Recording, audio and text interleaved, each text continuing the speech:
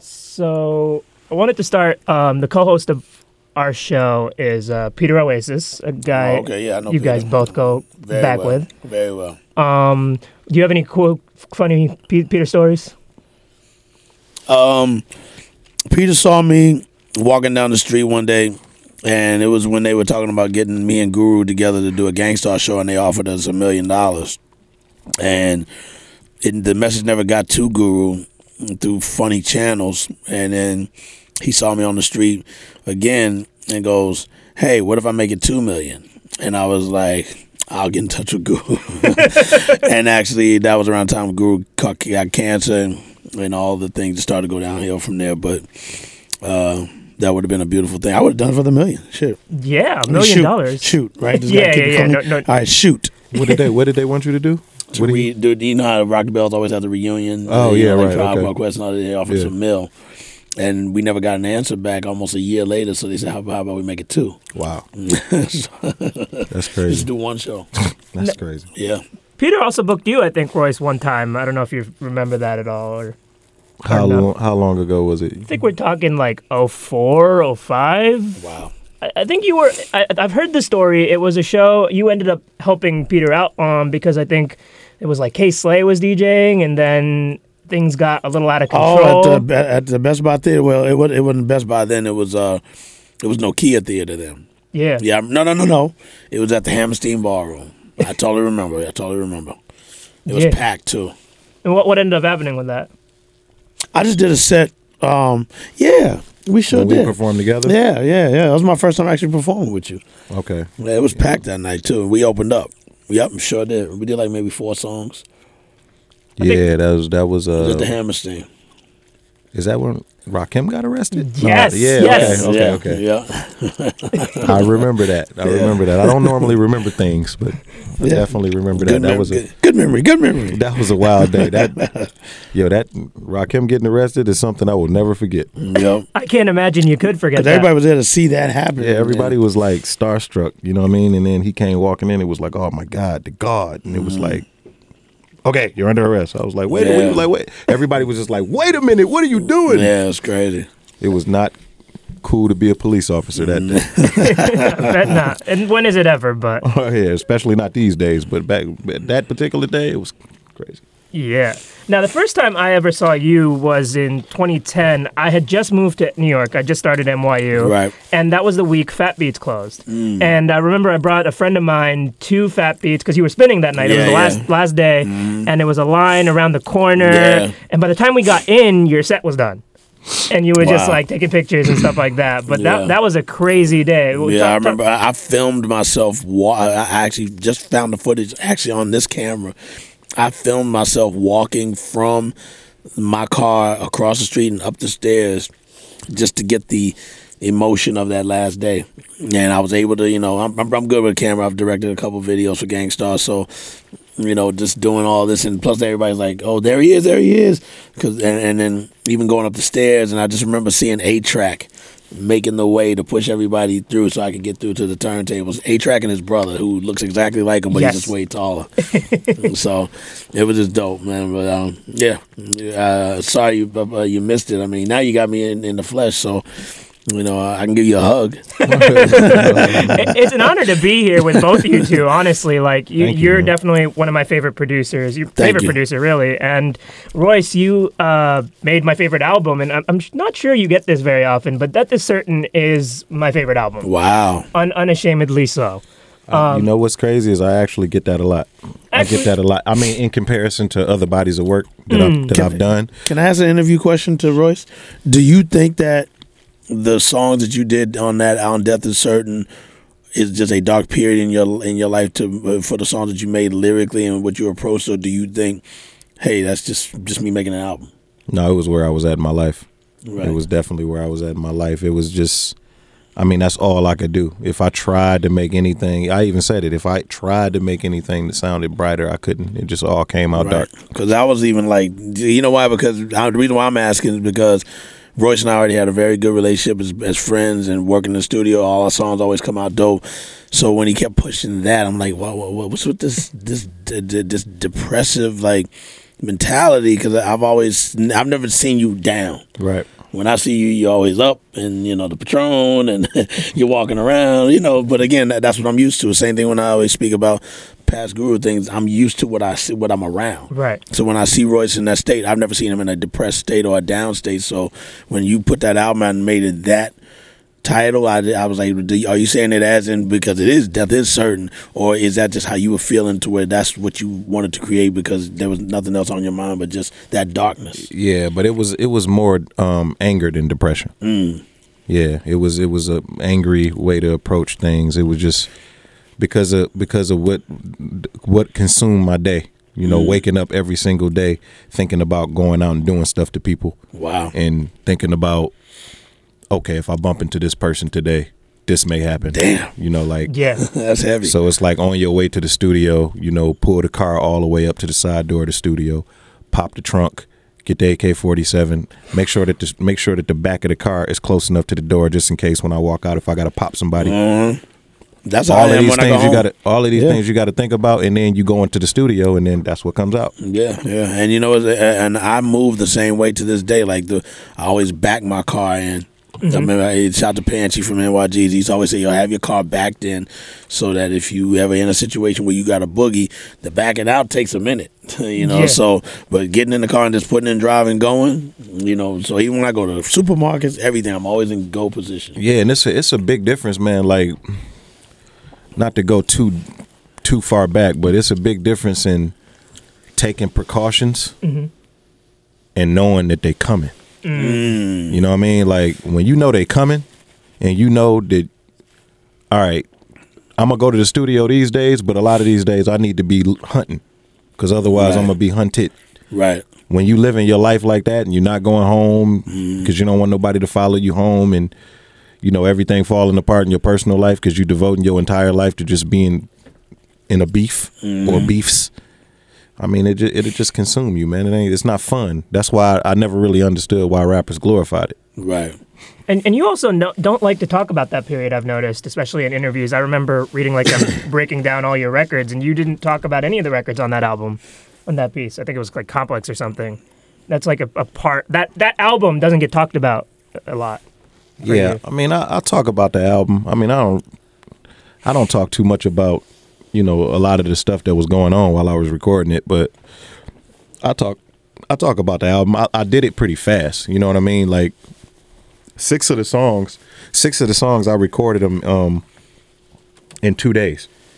Oh, so wow. Brody came into town, and it was 2 nights in a row that they went to the strip club and came back, and I had 3 songs done each night. Wow. And those ended up being keepers. It was I Promise. Pray, Regardless. Wow. I think all of the joints that he did. All of the songs that he did, like the six, and then Preem sent me Hip Hop. Right. You emailed me that. I laid that down and sent it back to you. That didn't take me a lot of time either. That might be like the lightest song on the album, actually. Hip Hop. It was much needed. It was much needed. It was lighter, and it had the Preem stamp, and then Preem was my only pinky toe back into the business. I like that. You know what I'm saying? It was just like, oh well, Preem's still messing with him, so he's somewhat still in the business. You know what I mean? I feel that. A lot of people just not. I mean, just abandon. Phone stopped ringing. Everything. Everything. Now, obviously, a lot has come full circle for you, and you've mentioned it a lot. How do you, going through these changes, where are you guys at now, I guess, state of mind? For me, I'm in a really, really bright place, but I'm going through a lot of personal issues, and I'm still in a bright place mentally. Like, I'm not stressed, I'm not depressed, I'm not mad.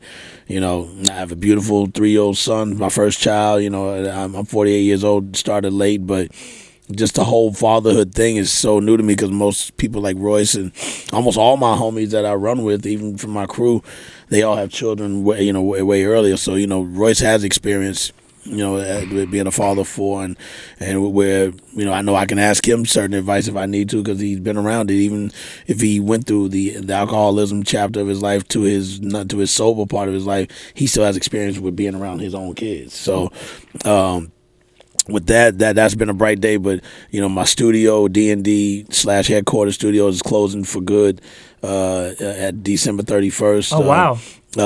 Which is the history there. I've been there 24 years, so we're doing a documentary right now of the whole history of it and the closing it. And I decided at the last minute to do a farewell album, so I'm working on that right now. Nas came yesterday to shoot some footage and talk about his time there during the Illmatic days, and we're scheduling. We have a heavy schedule, so Yeah. So promoting Prime and that at the same time before December 31st has been crazy. But I'm still in a good place because I'm moving to Kaufman Studios over by in Astoria, and they welcome me with all open arms, and they do film and TV, and I've always wanted to get into that. So that'll be a new chapter to step into, and then the beats are gonna still come the way that they come. So it's not going to change the sound. My ears are still good. And then we're going to be doing this Prime tour with me and Royce, and I'm excited about that because we're going to have a lot of fun and kill the stage, which I love to do. And, I've had other business issues that were all out of order, that I had to fire people for mishandling money and things like that, and had to go to court for the stuff like that. And all this happened one after the other. And then right when I'm getting all that clear, hey, the studio's closing, y'all got to be out by such and such time because we're going to turn it into residential condominiums. Wow. And then so on top of that, another lawyer had to be hired. So now I have 7 lawyers, one for my child, one for the closing of the studio, one to move me to the new studio, one to fight my old bookkeeper who mismanaged funds and everything. And through all of that, I've been in the greatest mood. I mean, straight up, I'm not ever pissed off. That's crazy. And that's because when I got my record deal, I already knew that I was going to make it, because that's something you have to have to believe in yourself. And it happened exactly to the T of when I said it was going to happen, and it happened within a certain amount of time. I told my mom, this month is when it's going to go down, and it happened. And then everything else, even when bad things were going to happen, if I saw it, it happened.